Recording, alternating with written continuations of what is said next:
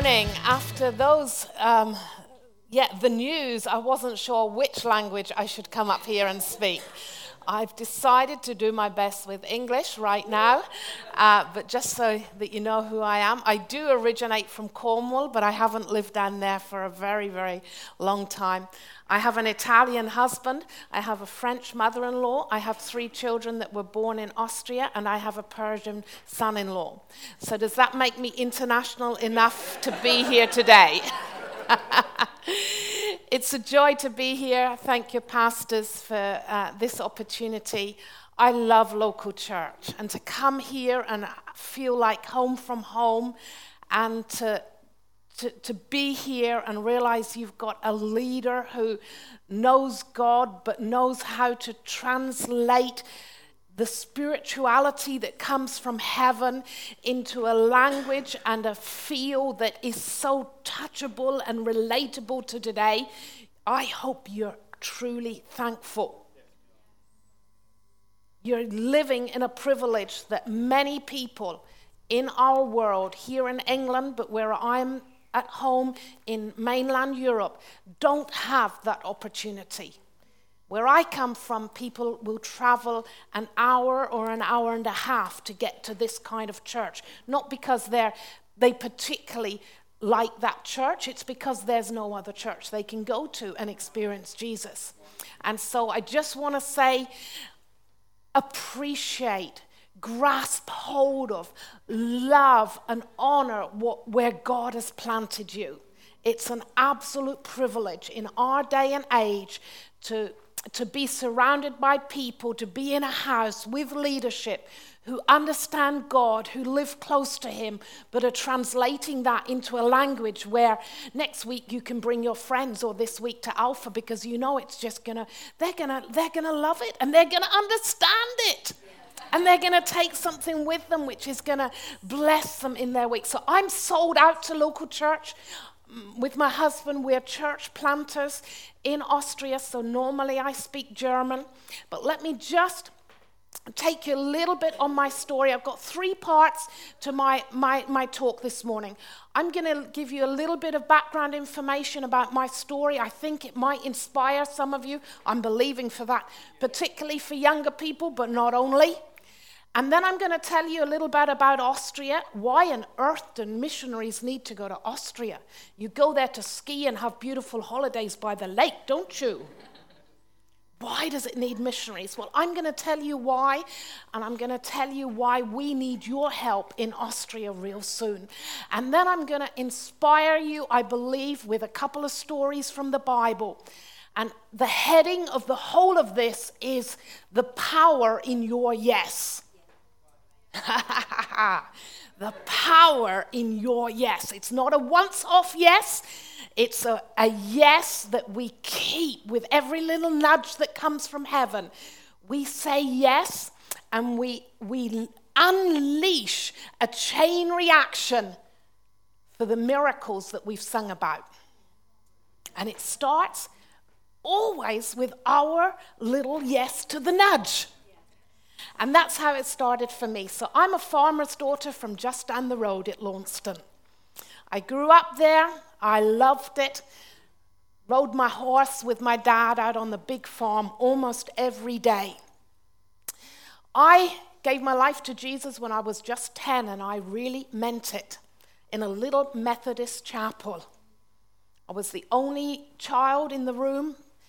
Bonfire night in November, hundreds of years ago.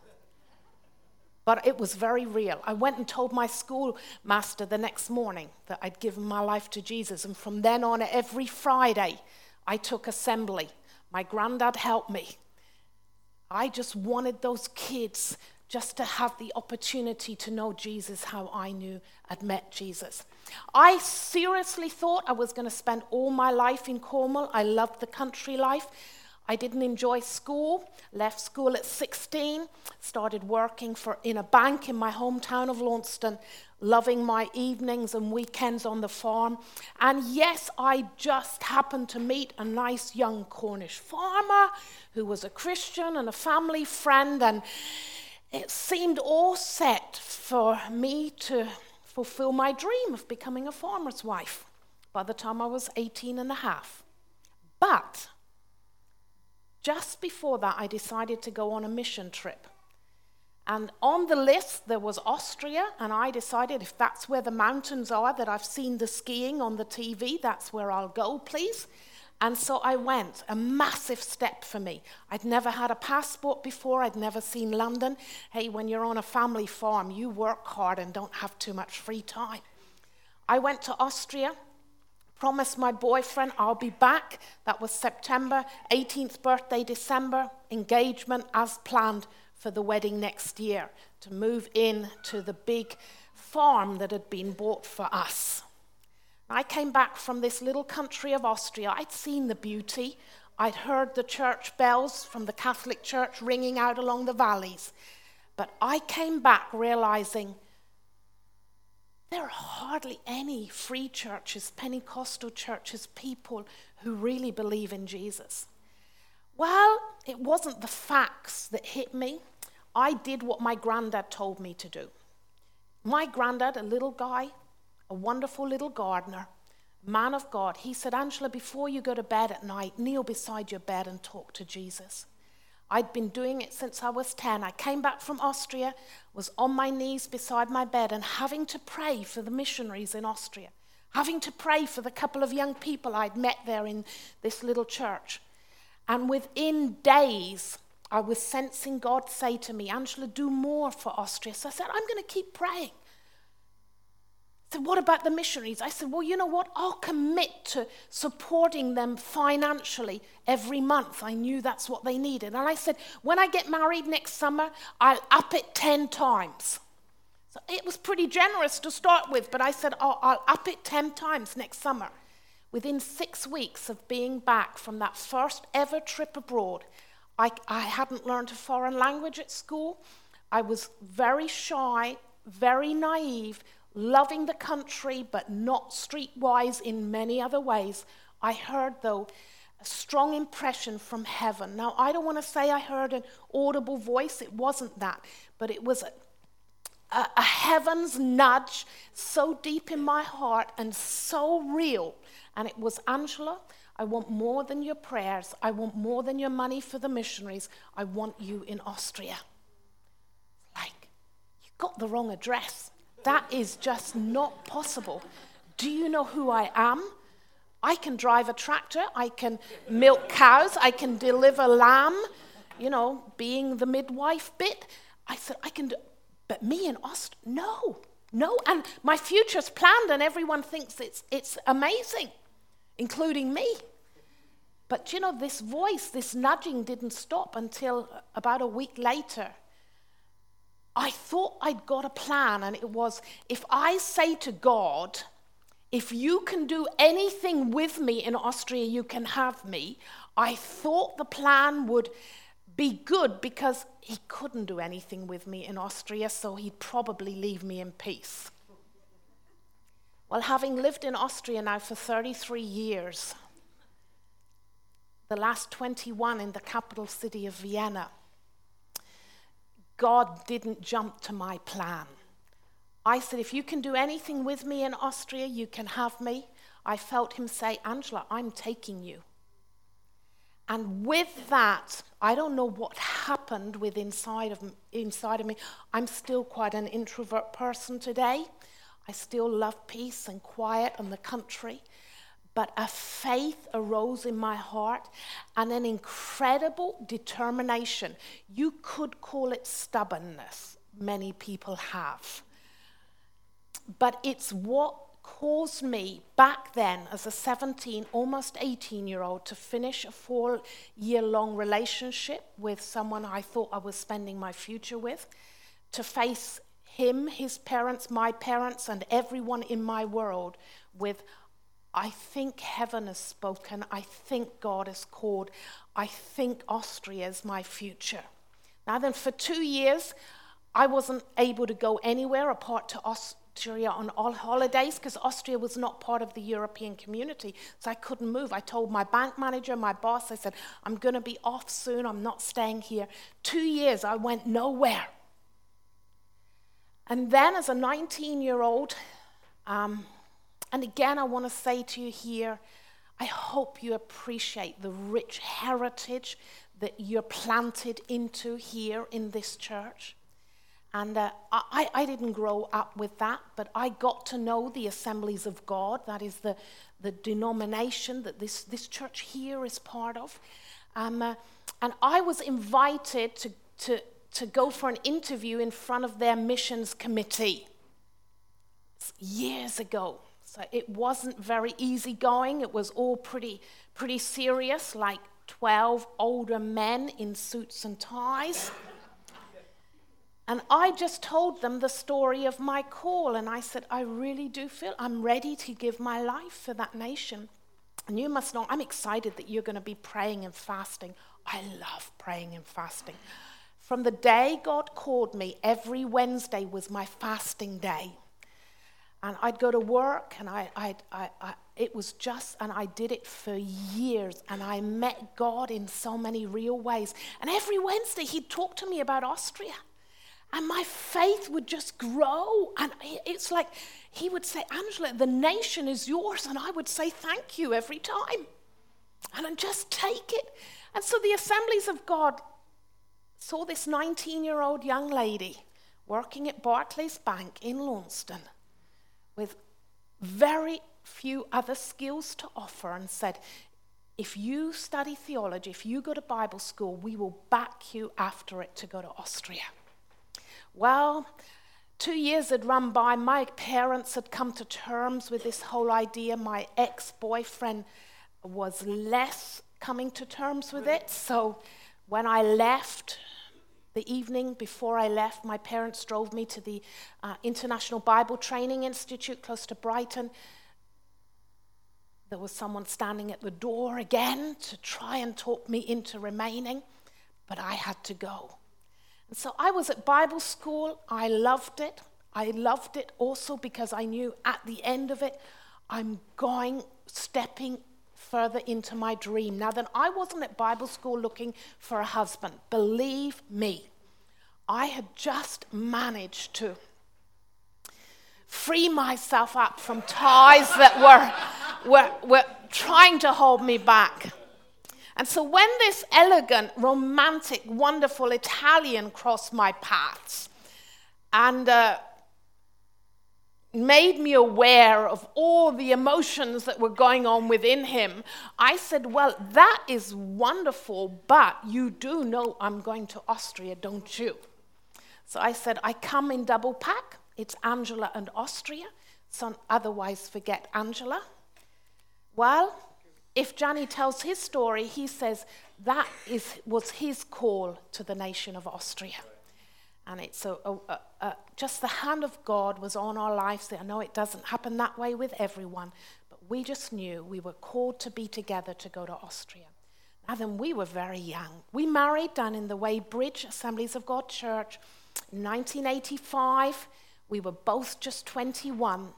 And we left for Austria with a little car and a little caravan, which was our first ever home in the summer of 1986.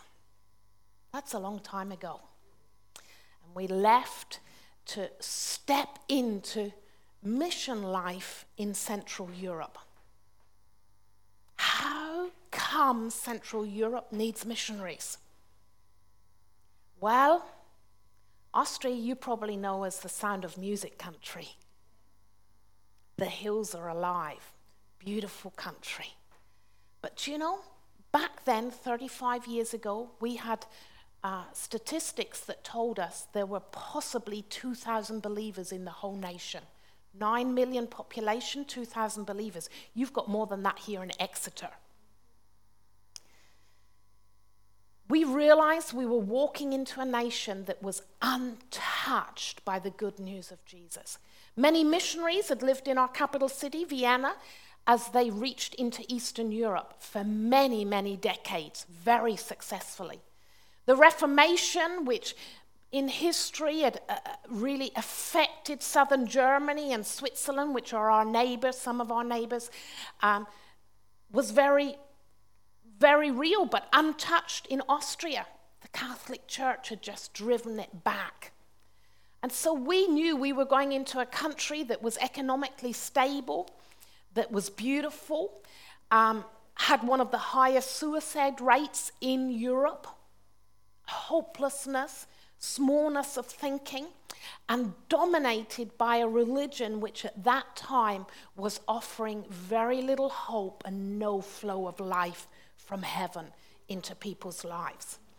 And so on one side, we were in virgin territory. It was like, choose any place. You're not going to be stepping on anybody's toes. And that is literally what we did. So we had to learn to speak German, first of all. Now, that's a challenge of its own.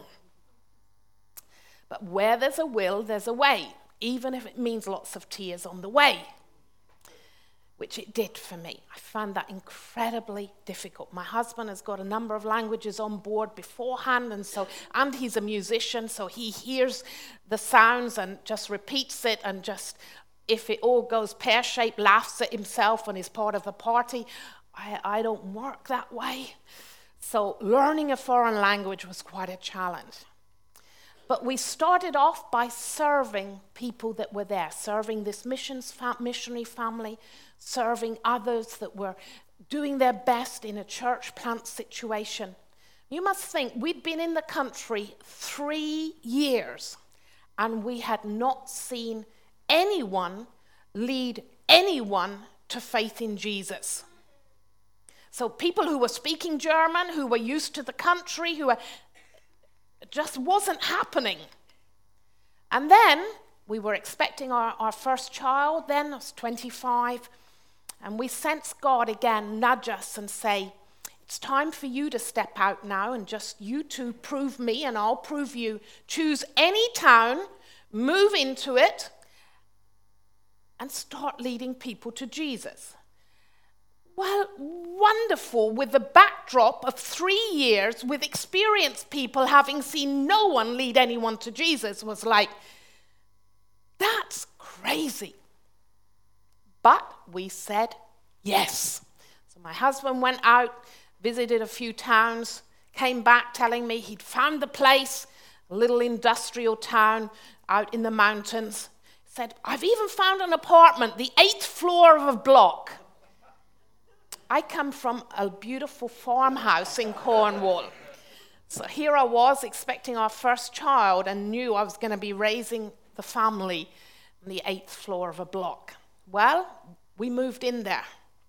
When I was in hospital, just giving birth to Esther Grace, our daughter who's now 31, God fulfilled his promise that he'd made a couple of weeks before. I wanted to come back to Cornwall to have my baby, because I knew I wasn't going to get any visitors in the hospital apart from my hubby, and I wasn't going to understand too much that was being said. But I sensed again a nudge from heaven, to which I said yes, and it was, Angela, I promise you, if you go into this town and see natural birth, I promise you spiritual birth. Stayed in Leoben. Esther was 7 days old. Johnny was in another city helping lead worship in another church plant attempt with someone else. The first person came to him that we ever met in that town. She said, I just came to Jesus a couple of weeks ago in the Catholic renewal. Can I come visit you when I'm back in Leoben? She came a week later. We met her. We got to know her. We somehow got talking about water baptism. She was so eager and so keen.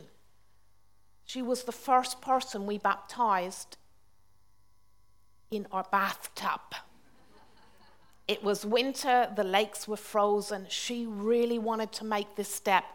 She said, I'm only little, you've got a bathtub, haven't you? And we said, yes. She led us then to meet her parents, who in the next 2 years came through to faith. She introduced us to one business lady in the city who she thought was open. We led her to faith about 2 years later.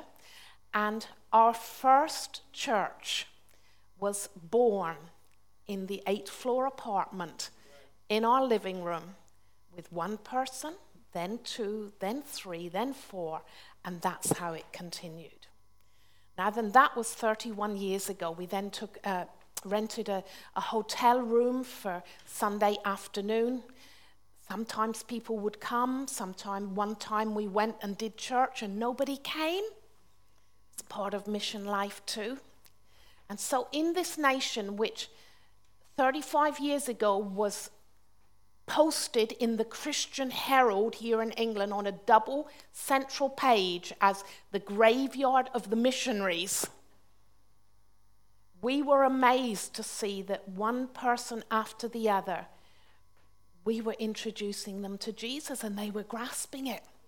Then this business lady's oldest son, he was a rock musician, came and spent hours talking with us, gave his life to Jesus, and his brother. They're two of our pastors today. So I've got to jump forward make a big leap and say in this little Central European country, maybe you could put up the map for me now, please, of Austria. This is Austria surrounded by lots of nations, and all those dots that are showing there is where we have, in the last 30 years, planted churches. Now then, we don't have anything such as transfer growth because we don't have churches from which people can transfer to when they're already believers. So we started in the central area, pretty much central, and then two friends of one of the first converts, was living in a town down in the south. And we used to have then cassettes, you probably don't know what that is, but it was a recording of our preaching, which was, interesting in itself because it was my husband preaching in broken German, but we would record it and our people would send it to their families around the nation because they were so excited that they'd discovered Jesus. They were so excited of who it was and what it was. And then we were getting calls from other places. Would you come? There's 3 of us. We've all listened to 10 of your cassettes. Please come and tell us how we can make church. So we were in this little place, traveling to 2 hours away in another little place with 3 people. Once they'd grown to 10 and we'd grown to 15, we'd got 3 other people in another town wanting to hear. So we would take a car load from each of these 2 places and on a Sunday evening travel there to do church. So we don't start church, when you've got a team of 30. No, if we've got 3, we're ready to go. And so we have now started 15 churches, all of which are pastored and led by men or women who we led to faith. We've discipled, that means just spent lots of time with and walk with and taught them how to read the Bible and pray, experience God, and we've trained them up. We now have a leadership academy. We now have an established form, 1 weekend a month for 10 months, and then in the second year again. We've even, in just 7 years ago, which is a massive step, we were seen as a cult and a sect. We've even been recognized together with some of the other free churches as a recognized religion in Austria. And so the time is changing. I mean, the whole of Europe, which is so secularized, our folk are so bright. I mean, to be academic, to have studied, to have degrees, that's what it's about in our part of the world. But yet they're empty within, and when you introduce them to Jesus, they grasp hold of life with Jesus, and it just becomes their source of life and hope and reality. And it works.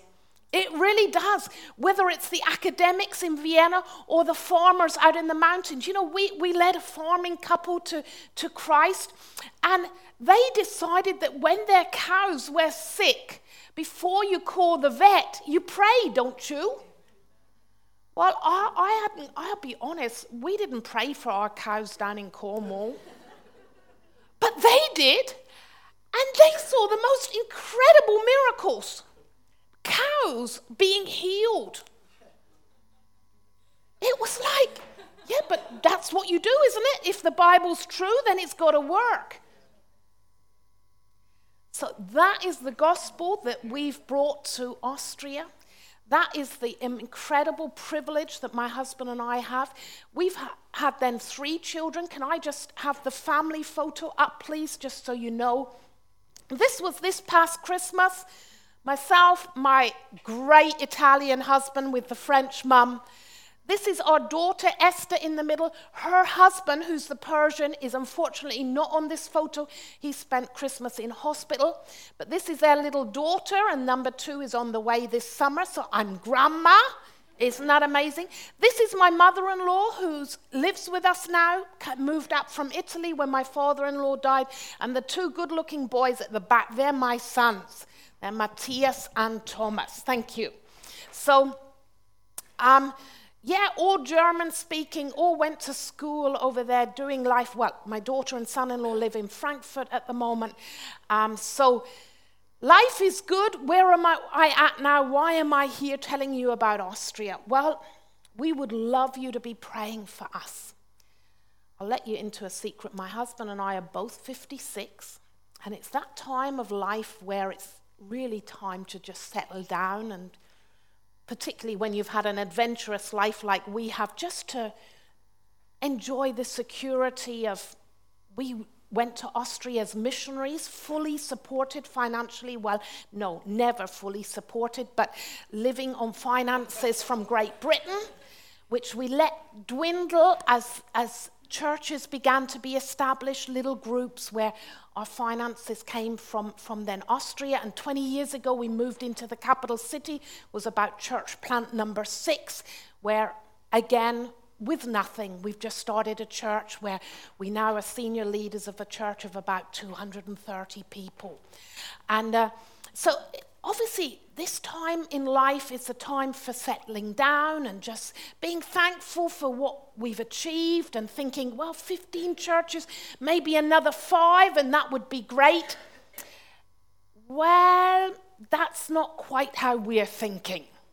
We're thinking we've got one good chapter still ahead of us. We've got a little nation that God promised me when I was 17 he'd give me the nation.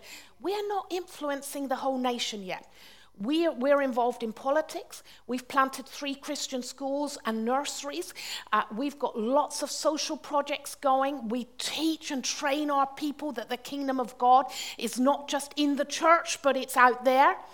But it's like, if we're going to influence this nation, we've got 64 more churches to plant. That means we've got all of our towns covered, lots of little towns in rural areas, 64 churches more to plant. We can probably still do that in our lifetime if we make some shifts. And so we've made some shifts, my husband and I. One of them being we've put in a lovely young lady as a pastor in the Vienna church. We're still senior leaders. My husband and I are not settling down in the security of what we've built, but we're saying 5 church plants a year, and we can do this. And that's why I'm back in England asking a lot of churches and a lot of individuals, would you consider starting to pray again, or maybe for the first time, for Austria? This little country, which is on the edge of something. We're at a pivotal point, and it is doable because we've just got things in place, and we've got a lot of young Austrians who are just ready to go for it. They just need us to walk with them. So my husband and I are freeing ourselves up from hands-on pastoral care in a local church, still leading it, still modeling something, but to go out and start church planting again with a whole army of young people to influence our nation. It does mean that I've also given up my salary. At this stage in life, that's an interesting step. But hey, God's been faithful till now, so he will be in the future. And so I've got some info cards. I can give you some details. Individuals, as a church, wherever, however, possibilities to get behind us, praying, giving, being informed, and just being part of something in Central Europe which is going over the borders of Austria. So that's where we're at. And now, 8 minutes of inspiration continued for you. The power of yes. The power of yes means recognizing what you've got in your hand and saying yes to give it. Let me read you a story from 1 Kings 17.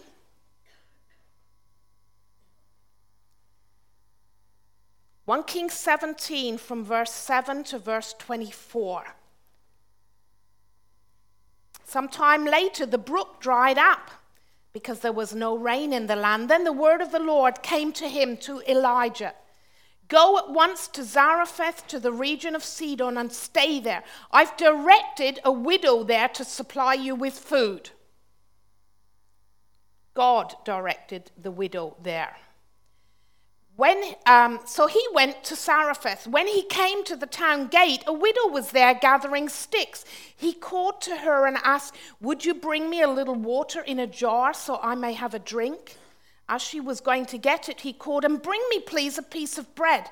I'm reading from the New International Version. "As surely as the Lord your God lives," she replied, "I don't have any bread. Only a handful of flour in a jar and a little olive oil in a jug. I'm gathering a few sticks to take home and make a meal for myself and my son, that we may eat it and die."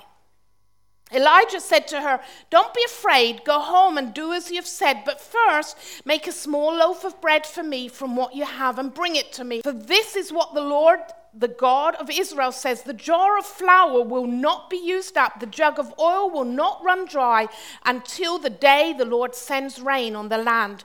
So she went away and did as Elijah had told her. So there was food every day for Elijah and for the woman and for her family.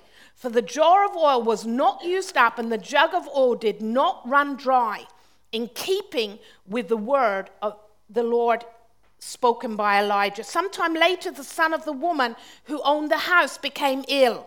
He grew worse and worse, and finally stopped breathing. She said to Elijah, "What do you have against me, man of God? Did you come to remind me of my sin and kill my son?" "Give me your son," Elijah replied. He took him from her arms, carried him to the upper room where he was staying, and laid him on the bed.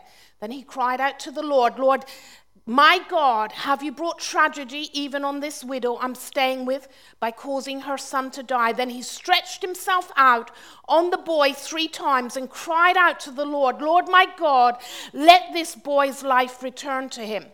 The Lord heard Elijah's cry, and the boy's life returned to him, and he lived. There is chain reactions to your response, and your yes unleashes the power of God in ways that we cannot logically understand, but it happens again and again. And interestingly enough, God has things that are preordained. He had appointed this widow in her need to be the answer for the prophet. I would never have believed when I was growing up in Cornwall, and many years after, sometimes even now, I would never believe that God would choose to use me to do that which I'm doing today.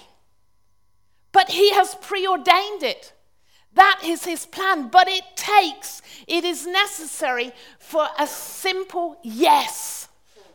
And so here we have Elijah the prophet coming. Verse 15, after the prophet had spoken to her, "Go and make me some bread first." I mean, he was a pretty cheeky guy. I mean, that is not polite. That is not Devonshire politeness. It's like, make sure you and your boy have something, and if there's some left over, I'd love a bite too. No, you go and make for me first. And she said yes. Well, she didn't say yes, she did yes.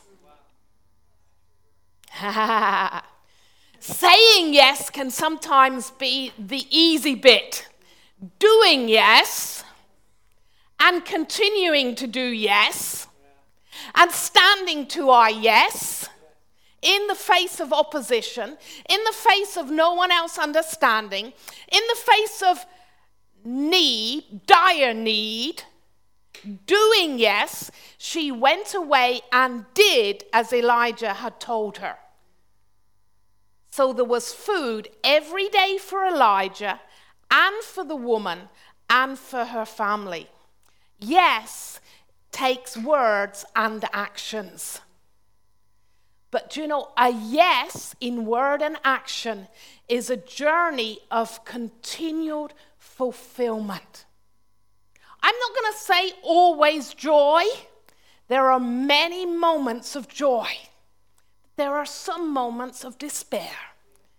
But the general feeling will be such a sense of fulfillment. Do I miss my family? Yes, I do. I still do. Christmas and my birthday in December without my wider family is still not easy after 33 years. My mum is going to be 80 on Tuesday. That's one reason I'm here right now. Do you know, I miss spending time with my family. It's been tough for my kids growing up without cousins and uncles and aunties. There's a cost involved in saying yes, often. But there's also a sense of fulfillment and joy. People say to me sometimes, Angela, how is life as a missionary? I said, you know what? I live my dream. On my knees beside my bed in the farmhouse at 17, I dreamt of a nation without God that was going to get to know God. Hey, I'm living the dream. We're just about to establish a Christian university in Vienna, the first ever Christian university in that nation. We are launching projects. Today is this afternoon, back home in Vienna, is the first meeting of the Life Church political community. You say, Angela, you plant churches. Yes, we plant churches and we bring the kingdom of God into every sphere of society. We have now gathered enough people who are so geared up and fired up to become a political voice. We're netting them together, and it's the Life Church political community. Whether it's entertainment, whether it's music, whatever, my own son is a model. We preach that in every sphere of society, the kingdom of God needs to come.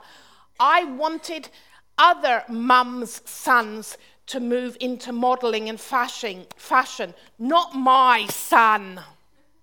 Who wants their son in that world? Oh, yes.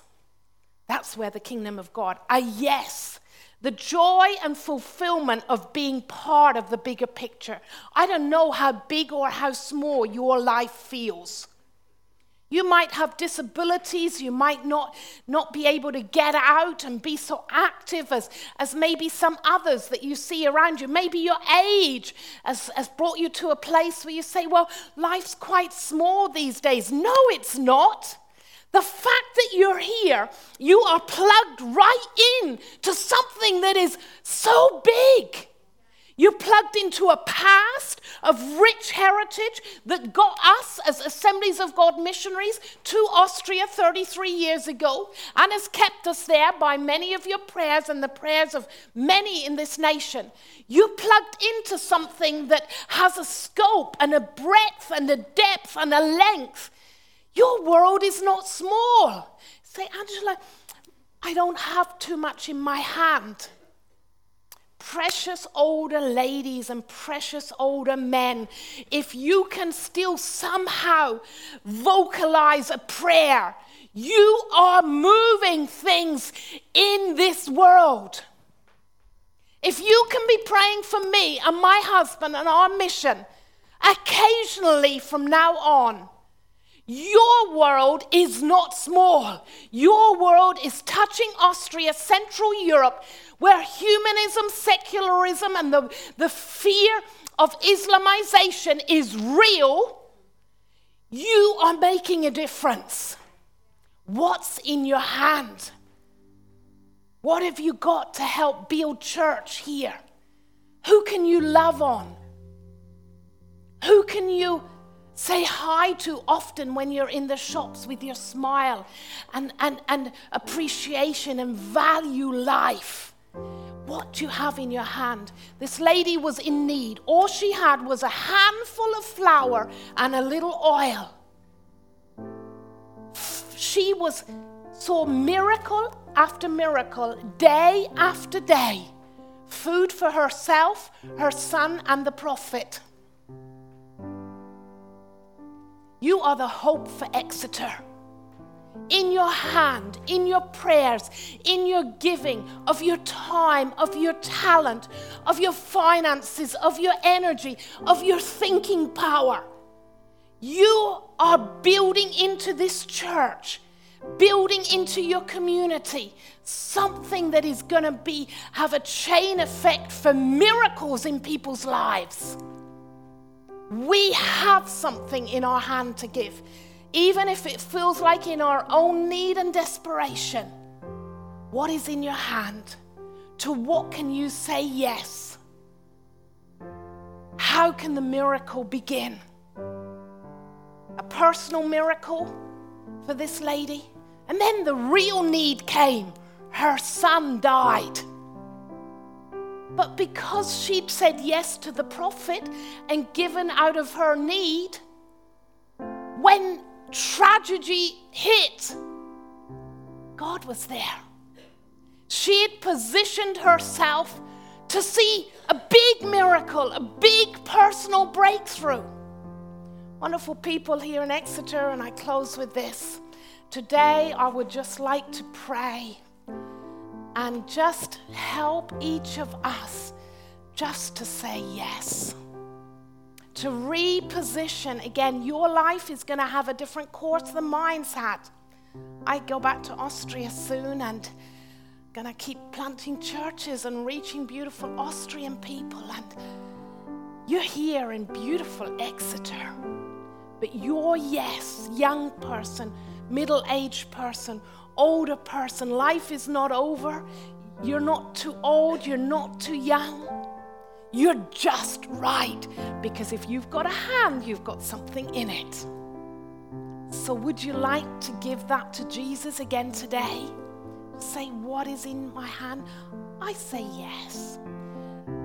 So could I just ask us all to stand, and I'm just going to pray.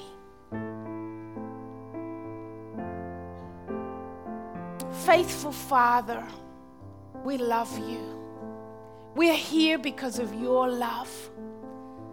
But I thank you, Father, you've given each of us the ability to say yes. And so we are here now before you, bringing heaven to earth, the natural and the supernatural together, with our simple response of,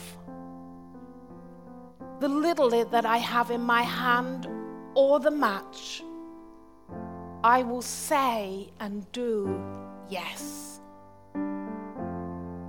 Bringing it to you, giving it to you, honoring you with it on the heritage and history of our past to project hope into our future, individually but together, as a church, as a family, here in this beautiful city. Build your kingdom, Lord. May your will be done in our lives and through our lives. And I speak out a repositioning of everyone in this place. A repositioning out of resignation, stepping out of resignation, stepping out of disappointment, stepping out of fear, stepping out of procrastination, stepping out of everything that would try and hold us back. We're saying yes. Yes to honor you. Yes, to live for you. Yes, to pray again. Yes, to prophesy again. Yes, to give again in our church and in our world mission. Yes, to go where you lead us for your honor. Amen.